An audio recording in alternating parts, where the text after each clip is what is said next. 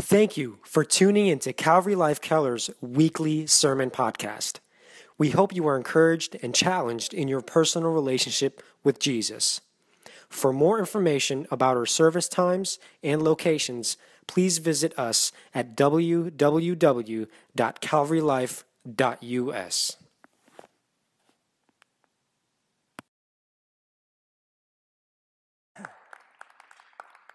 Morning, everyone. Good to see you. Hallelujah. What a great time to be together. I appreciate the worship this morning. It's great to be in God's presence through the worship. Hang on, I'm going to get my water bottle. Thank you, Joaquin. So Pastor Joaquin, Pastor Brynmar is out of town. So I'm filling in for him. So you get second string today. That's okay, I hope. So I'm going to be speaking out of 1 Peter chapter 2. And I actually preached from this passage in 2019. And I was hesitant to go back to it again today, but I just felt really pressed by God to do it. So I trust that I was hearing the Lord. And I guess you can judge after we're done. But 1 Peter chapter 2, I'm just going to do one verse. Actually, two verses, 4 and 5. Typically, I would do, in fact, the last time I spoke when I did the whole passage, 4 through 10, but I'm just going to do verses 4 and 5, and we're going to talk about, I know I'm going to be answering questions you're not asking, so I know that I have to work hard to get you on board with me, and to think about the things that I feel like God wants us to think about. And I'm going to be talking on the subject, a holy priesthood. And my premise is that you, in fact, are a priesthood. That you are, in fact, a priest before God. And that's not symbolic or allegorical or metaphorical. That's reality. That's really who you are. And so I want you to think about that today as we go through the passage. So verses 4 and 5, 1 Peter chapter 2, verse 4 and 5. Coming to him, and him, of course, is Christ, as to a living stone, rejected indeed by men, but chosen by God and precious. You also, as living stones, are being built up a spiritual house, a holy priesthood, to offer up spiritual sacrifices acceptable to God through Jesus Christ. So, let's just stop and pray. Father, I pray you'd help us today to hear what you want us to hear. I do echo Eric's prayer, God, that I would get out of the way, that really, Lord, I've asked you that this would be your message, your words, what you want to say. I pray that we would hear what you want us to hear.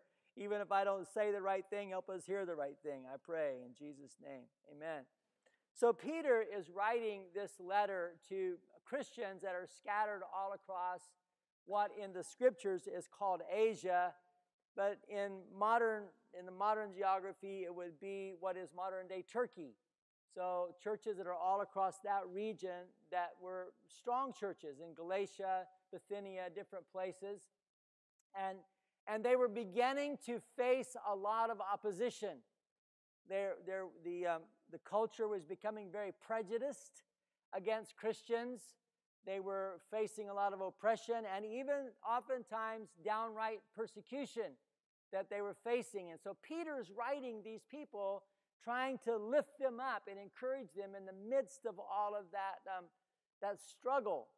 But when he wrote to them, he did not in any way at all talk to them to pull back, to hide, to isolate, to retreat. In fact, what he really stressed was to continue to be filled with joy. He talked about it as joy unspeakable and full of glory, to have patience, to have peace. And he also wanted to help them, to urge them to continue to be holy. And he also wanted them to understand that they had a purpose and a mission in the world. And so they weren't just to be isolated. They weren't to be like this little cloisters of Christians that kind of hunkered down and tried to hide from the authorities. No, he wanted them to continue to engage in the world and with the world and minister in the world and to the world. And so that's the background for this particular passage. And he says to them, and I'm only going to focus on one aspect, but he says you're a spiritual house, and that basically means a place where God lives. It's where God lives.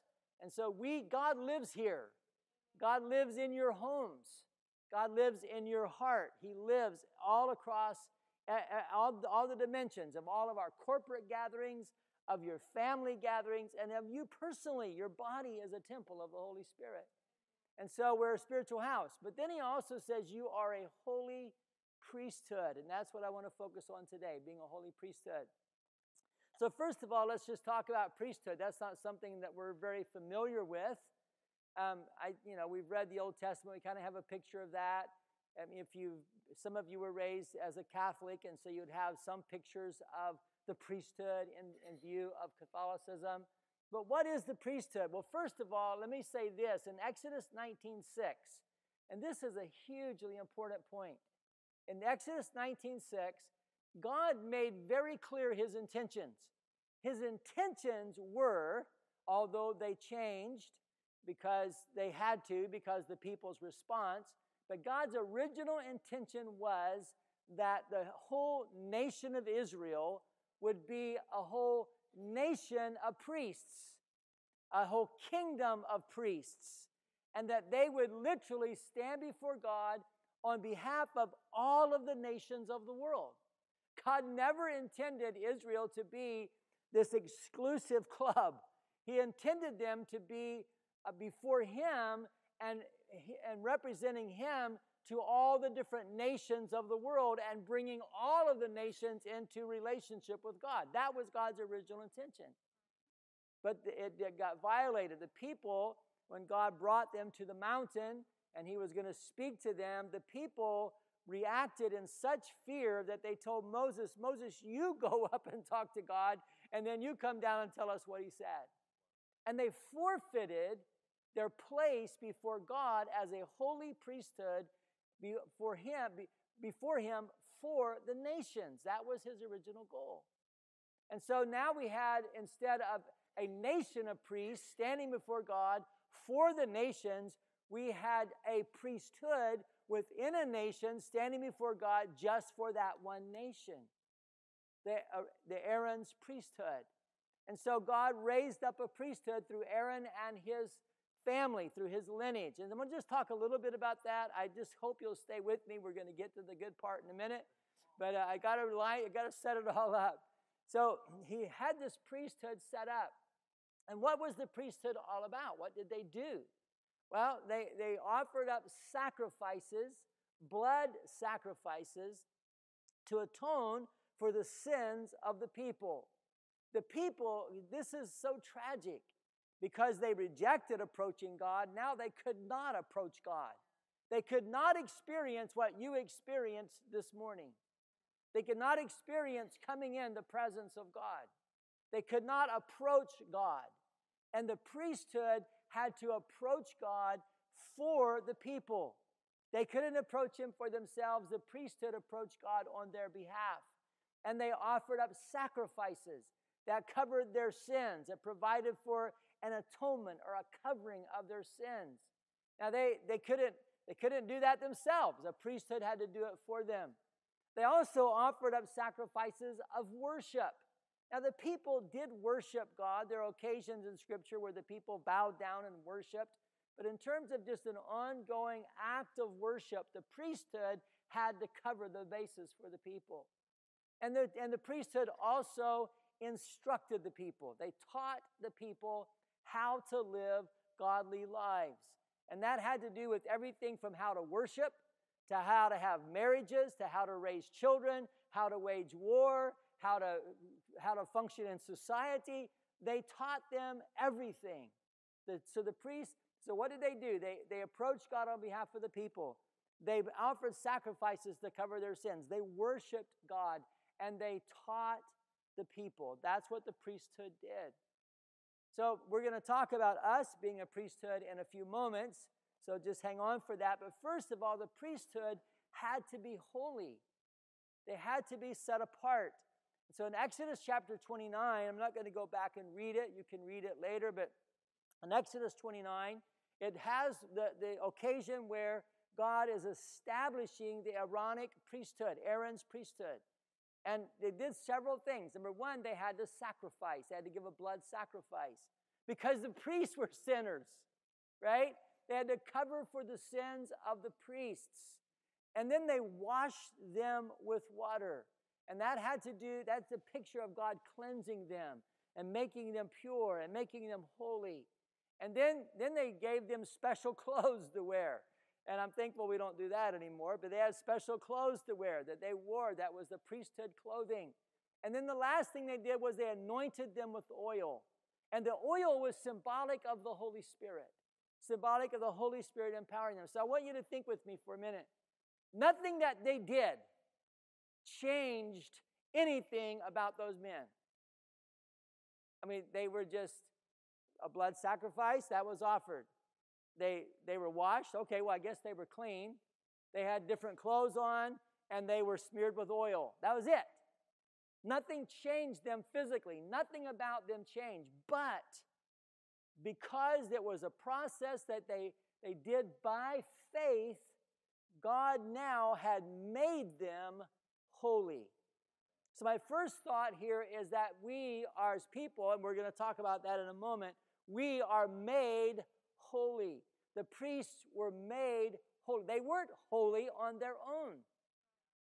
And there's nothing about them that actually changed, but yet God made them holy. He set them apart. And so I want us to understand what it means to be holy. What does that mean? We think about holiness. I think we kind of confuse that with righteousness, that we live right, that we live without sin, that we live pure, and all that's part of it. But holiness ultimately means that we are consecrated to God. For example, they had a holy table. Well, that holy table didn't have a bad life or a good life, right? They had holy utensils. They even had holy land. They had holy clothes, right? Well, what is that about? What does that mean that a table is holy? It obviously, like I said, doesn't live wrong or live right. It doesn't live at all. It's just a table. What it means is it's dedicated completely to God's service. That's what it means to be holy. And so for us to be holy means that we are completely dedicated to God, that we have been set apart and we belong to God, right? Let me just rephrase that. Restate that. We belong to God. We are His. We're not our own. The priests were no longer their own. Now, they had families. They had wives. They had children. They had land. They farmed. The high priest didn't farm, but the other ones did. And they had lives, but everything they had, everything they were, everything that they themselves existed of belonged to God. And that's what it means to be holy, that we are set apart to God. And so Peter, right, and remember, the Bible wasn't written in chapters and verses. I imagine most of you know that, but it wasn't. For those that don't know that, it was just a letter. Well, later on, someone came along with the idea of giving us chapters and verses to be able to read it better and understand it easier. But it was just a letter. And so just before this, in this letter, Peter talked about two very critical things. He talked about the precious blood of Christ, that we are redeemed by the precious blood of Christ and by the incorruptible word of God. So God, by the precious blood of Jesus and by the word of God, by faith in the precious blood of Jesus and by believing the word of God, God makes us holy. You have been made holy. I'm just going to let that sink in for a minute. You have been made holy. I know some of you are just like that's going right over your head right now. The idea that you are a holy person is, you can't even grasp it. But you're no different than Aaron. Aaron wasn't holy either. God made him holy. God makes you holy. God is the one who secures it. God who's the one, he's the one that made it happen. And your only place in it is believing in the blood of Jesus Christ. Your only place in it is believing the Word of God. And when you believe in the precious blood of Christ and you believe in the Word of God, God makes you holy. You have been made holy. Now there is an ethical part of holiness. We do live holy, but I just want to say this about that we live holy because we are holy. We live holy because we are holy.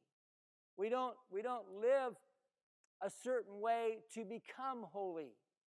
And so for those of you, and some of you, I don't know if any of you were raised in the holiness tradition like I was, but basically most of the preaching that I heard as a young man was either about the baptism of the Holy Spirit, the second coming of Christ, or holiness. And holiness was translated by things that we are supposed to do, and actually more by things that we weren't supposed to do. And that pretty much constituted holiness. It had to do with places we couldn't go, and entertainment we couldn't view, and clothes that we couldn't wear, and our hair had to be a certain way, and all of that constituted holiness. And that's so far from what real holiness is all about. Real holiness is that our lives have been so transformed by God that we live life that belongs to Him. We live a way that belongs to God. And yes, it does affect how we live. It does affect how we treat other people. We talked about loving one another in our servant circle this morning. Yes, it does cause us to love every single person. Doesn't matter who they are, what status of life they're in, what color they are. Doesn't matter. We love because God in us loves, right? And so we live holy because we are holy. And that's such a huge point. And I don't want to spend more time on that, but I do think it's important for us to understand, yes, you are made holy, but you also live holy. You live a certain way. All right, amen. You guys got that with me? You're on board? And then Aaron had a whole tribe added to him as assistants, and it was the tribe of Levi. Now, Aaron was a Levite himself, but that's not why the tribe of Levi was chosen. I want to tell you why the tribe of Levi was chosen to become the priesthood assistants. They were chosen because I'm going to tell you why they were violent. My wife said it wasn't because they were violent, but it was because they were violent. They were very, very violent. Okay, I'll explain that in a minute, honey. But in Exodus 32, when Moses was on the mountain receiving the Ten Commandments, and he came down from the mountain, and the people of Israel had, because he'd been gone so long, they thought, we don't know what's going on with Moses. I think he's gone. We have to have some new gods now, and had Aaron make them a golden calf, and they were worshiping the golden calf. And there was probably a lot of sexual immorality involved in all of that. It says they rose up to play, the old King James says. And it probably had to do with sexual immorality as a part of their worship. And Moses came down, and he was irate. And he said this. He said, "Whoever is on the side of the Lord, come to me." And the whole tribe of Levi stepped forward. That would be thousands of people. They stepped forward, and they came to Moses. They said, "We're on the side of God." And Moses said this. He said, "Strap on your swords." And the Levites strapped on their swords, and they went out among the people of Israel. Now remember, there's 1 million people. They went out among the people of Israel, and they killed 3,000 men. And that's why God chose them to be his tribe that assisted Aaron in the priesthood. Because they were zealous for the glory and the holiness of God. That's why they were violent. They were violent because they were zealous for God's holiness and God's glory. And so we are a priesthood, and we are supposed to be zealous for God's glory. We're supposed to be zealous for his holiness. In fact, when Jesus gave us the model prayer, He said, our Father in heaven, hallowed be your name. And the word hallowed means to be kept holy. We want God's name to be glorified. We want God's name to be kept holy. We want the world to honor God. And that's what it means when we pray, hallowed be your name be kept holy in this world. And so we have this zeal in our hearts. Now, I'm not asking anybody to strap on a sword and go out and kill anybody. That's obviously not what we do. But we are zealous for God's glory and God's holiness. Amen? God, help us to do that. So let's come, that's the introduction. Let's come to the message. So the message is going to be short. So we come now to the priesthood. You are a holy priesthood. So we talked about the priesthood. We talked about holiness. We talked about the zeal for God's holiness. So now I want to talk about what it means to be a priesthood. In American Christianity, I can't speak for other parts of the world, but in American Christianity, we have made our Christian walk very much a personal affair. You ask Christ to become your personal Savior. You have your personal devotions. You try to have personal spiritual growth. Everything is very personal. We talk about developing spiritual disciplines so that you can have and that you can have your quiet time with God. All of that's important. Nothing I said is wrong unless we stop there. Unless we stop there. We have the spiritual disciplines, prayer and reading the Bible and fasting and worship and living simply. But those are spiritual disciplines. They're very critical for us to be spiritually transformed. I am passionate about spiritual formation. I believe that God wants to shape us and mold us and change us and make us like Him. I'm passionate about that. In fact, it's one of my greatest passions. And I'm so passionate about spiritual disciplines. I think they're so critical that we need them. And if you're not in the Word, you need to be in the Word. If you're not praying, you need to be praying. If you're not worshiping, you need to be worshiping. I believe that. I'm all for that. I'm very huge on that, in fact. But if that's all it is, then we have missed the point. We are growing spiritually. We are maturing spiritually for a reason. Now, obviously, part of it is, of course, just because God loves to be with us and we love to be with Him. I understand that. But He's trying to shape us and mold us and make us into something. And what He's trying to make us into is a priesthood. That we, as people of God, stand before God on behalf of the nations. I know no one's asking that question. And so I know that I just have the chance of that just like falling on deaf ears. But hear what I'm saying. Yes, I want you to grow spiritually. Yes, I want you to be close to the Lord. Yes, I want you to grow in the knowledge of God. Yes, I want all of that. But it needs to have a purpose. There needs to be some place that's going. And where that's going is for you to stand before God and to intercede for the nations of the world. So what are we? And it says that we offer up spiritual sacrifices acceptable to God through Jesus Christ. What are the spiritual sacrifices that we offer up? Well, first of all, we offer up worship. We offer up worship. And I know that's like, well, that doesn't seem very exciting, but I think we need to understand what worship really is. What did we just do?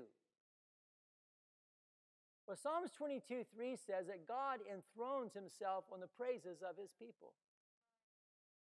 And so when we worship, it's not about just having a good feeling time.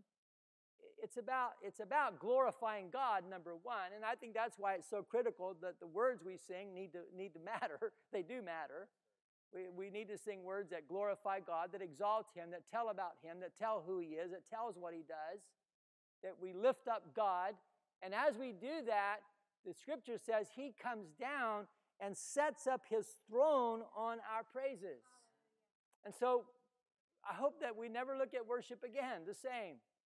That when we are worshiping, yes, we're interacting with God. Yes, we are encountering God. That's important. I believe and I value God encountering worship. I want us to encounter His presence. I want us to be filled with His presence during our worship time. But that's not all it's about. It's about setting up His rulership, number one, in our own lives. That I am submitting myself to God. I'm saying, God, you're God and I'm not. And I come to you and I bow before you and I acknowledge you as the Lord of my life. And I invite you to rule in me. That's really what you're doing when you worship. You're inviting God to rule in you. You're inviting Him to have control of your life. You're making Him the king. You're establishing His kingdom in your life. But not only that, and this may be something you've never thought about. I don't know. But I know that I don't really grasp it either. But there is a dimension in which we literally establish God's kingdom in the earth when we worship. That His kingdom is being established when you sing praises to God. He enthrones Himself on your praises, and when He enthrones Himself, that means He's the king. And His kingdom comes. His kingdom comes. Right? Jesus said, pray, come thy kingdom. Be done thy will on earth as it is in heaven. And when we worship together, God help us get that. That we're not just singing songs. And that's why it frustrates me when and I guess I shouldn't go there, but I already started. I have to now, right? I never understand why people don't worship. It's like, what's wrong with us? You look around, people are just standing. Why are we doing that? We're worshiping God. We're enthroning Him. We're setting up His throne. We're establishing His kingdom. You got to get with it, right? You got to worship, right? I mean, you just got to do it. We've got to do it. We got to worship God. And that's terrible grammar, but we have to worship God. We say it that way. Because as we do, we're establishing His throne. And the next thing we do is we intercede as priests. What do? We are intercessors for the world. Now, I know I can really lose everybody now, for sure. Well, think about your prayer life, and you may have a great prayer life, and I pray that you do. But I found in my prayer life that I was pretty narrow focused.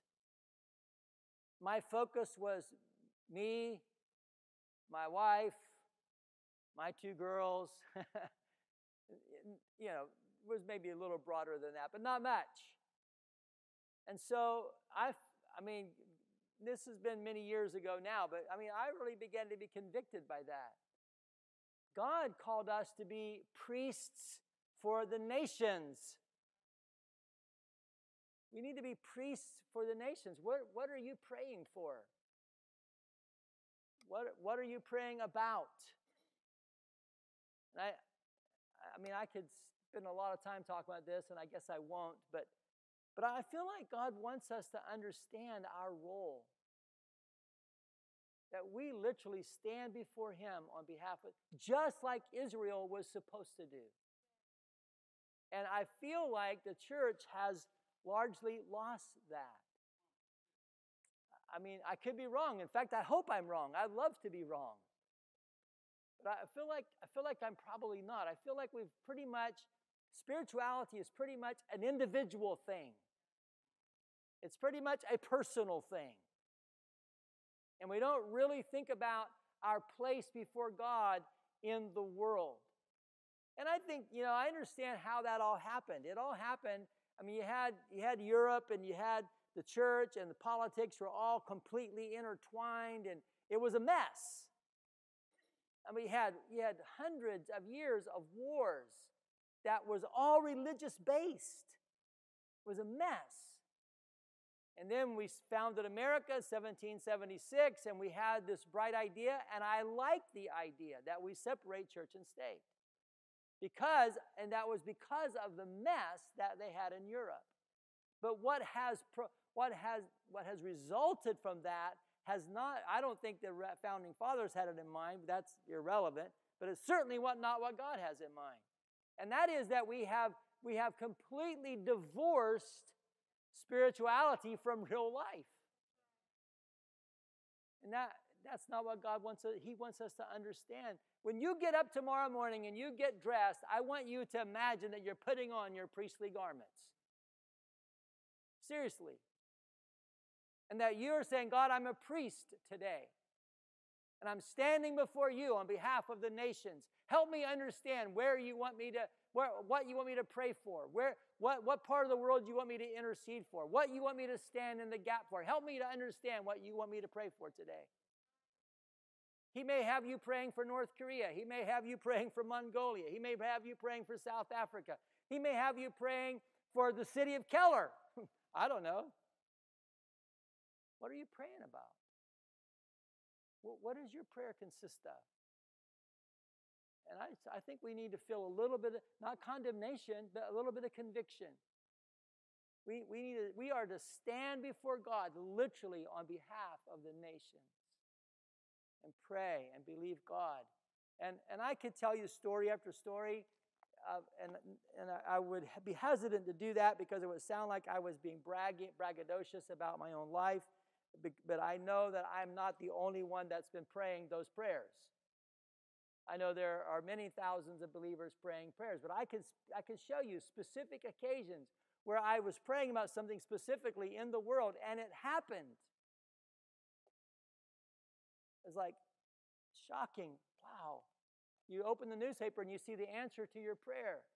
Well, and again, I'm hesitant to say that because it sounds like I'm bragging on myself, and I'm not. I am not. You just have to know I am not, because I know that I'm not the only one praying those prayers.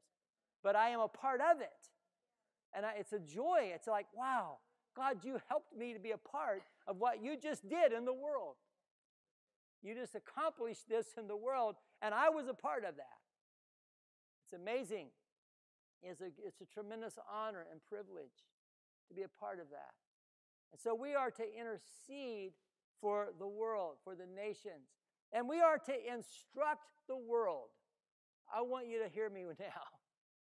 The church is supposed to be instructing the world in the ways of righteousness. And we have largely been silenced. We've largely lost our voice in the world. We've lost, for the most part, it seems like we've lost the academic system. There's very little of godliness being taught there. We're told to keep our religion out of politics.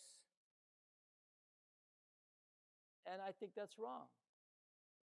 I do agree that I don't want, what I'm not looking for is a theocracy. Israel was a theocracy. We have a theocracy. We have a whole theocratic system of government in the Middle East, and it's not working out very well. I'm not looking for that, but I am looking for a church that speaks the word of God to the nation, and then whether the nation rejects it or accepts it, that's up to them. But we don't have the right not to speak it. We have the responsibility to teach the nation the word of God. How do we do that? I don't really know the answer to that right now. How do we do that? I remember back when we had the big debate going about gay marriage. This is nothing against homosexuality or homosexuals. That's not the point of this comment that I'm making right now. But it's about the subject strictly of gay marriage. And when that debate was raging, we were told to keep the Bible out of it. They didn't want to hear the Bible being quoted. And it seems to me, for the most part, we Christians just shut up and sat down. And my question is, why? Why would we not present the Word of God that for millennia has been the foundation, the best foundation for a happy, healthy marriage, happy, healthy families? I think we should have brought it to the discussion. We should have brought it to the table. Now, whether the world accepted it or rejected it, that's another story, but we should have at least brought it to the table. So this is the way of the Lord. This is how God set it up. This is what God designed. And we want to present this. This would probably be the best way to live life and to have marriages and to have families. And like I said, whether the world rejects or accepts it, I don't want an army behind me to enforce that, which is what they had in Europe. I don't want that. That becomes a bloody mess.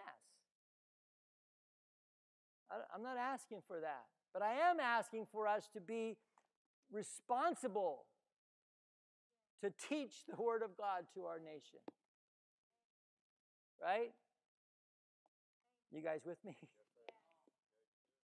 Right. So what do we do as a priesthood? Well, number one, we are holy. You are holy. I'll just let that for a moment. Think about it. You are holy. And we have ideas of what it means to be holy, and that messes us up. You think, well, no, I'm not holy. I know that I get angry. I have lust. I do this. I do that. And you feel like, I guess I'm really not holy after all. No, you are holy because God made you holy. He made you holy by the precious blood of Christ and the incorruptible Word of God. That's how He made you holy. Now, yes, you have to live in that holiness. You believe it, you receive it, and then you begin to practice it. There is a part that we play, but it begins by understanding that you have been made holy, that you're not trying to become holy. Did you hear what I said? You are not trying to become holy. God has made you holy. But now you are living in holiness. You have a zeal. You have a zeal for God's holiness. That zeal might be buried, but you have it. You have it. Because the Holy Spirit inside of you has it. You have a zeal for God's holiness. And you are a priesthood that stands before God. Yes, you stand before God for your family. I pray for my family every single day. Every day I pray for my wife and for my girls and their husbands and their kids and the kids. And I pray for the kids still to come. You know, I just praying for them already because I'm praying there's going to be a lot more. Hallelujah. But I pray for that every day. I mean, that's a given, right? That's a given. But God help me to understand my role as a priest, and not only as a priest, but a part of the priesthood. We all together make up the priesthood. We'll all come one Sunday in our priestly clothes. I don't know what that would look like, but anyhow, we are a priesthood, and we stand before God. We worship God as priests. You're worshiping God as a priest. That's how you're worshiping. And you're interceding before God for the nations, and you're instructing. Well, you may not have the opportunity to instruct a city official, but you can instruct someone at your job. Just a moment, a conversation. You share a thought of God's word, of God's truth. I mean, don't be obnoxious about it, obviously, but you just teach it. You just share it. And every single one of us have opportunities to teach the Word of God at some point to somebody. God help us do that we are instructing in the Word of God. So you are a holy priesthood, amen? And we're not going to strap on swords, but we are going to be zealous for God's holiness and God's glory in the earth. And we're going to worship him and believe his kingdom is being established. What an arrogant thing to believe. And yet it's true that when I worship God, his kingdom is established in the earth. What an arrogant thing to believe that I can pray for something happening in North Korea and God can change that. I've seen it happen. For about 2 years, all I prayed about was, not all I prayed about, but I just prayed constantly for North Korea. God just put that on my heart. I prayed for it. And I saw things happening in the news. I thought, oh my God, amazing. What an arrogant thing to believe. But why not? We're the priesthood of God. Amen? Why not believe for that? And it seems arrogant to instruct the world. Well, we believe we have the truth. And we also give the people the right to reject or accept. But we want to teach the truth. Amen? Amen. Let's pray. Father, I praise you for your word. I ask that you help us to hear what I believe you wanted to say to us today. I felt like I was going to be answering questions nobody was asking, but I felt like you wanted to say it. So I pray that you have spoken. I pray that we've heard and that we'll respond. In Jesus' name, amen. We hope you enjoyed listening to this week's podcast. Thank you and have a blessed week.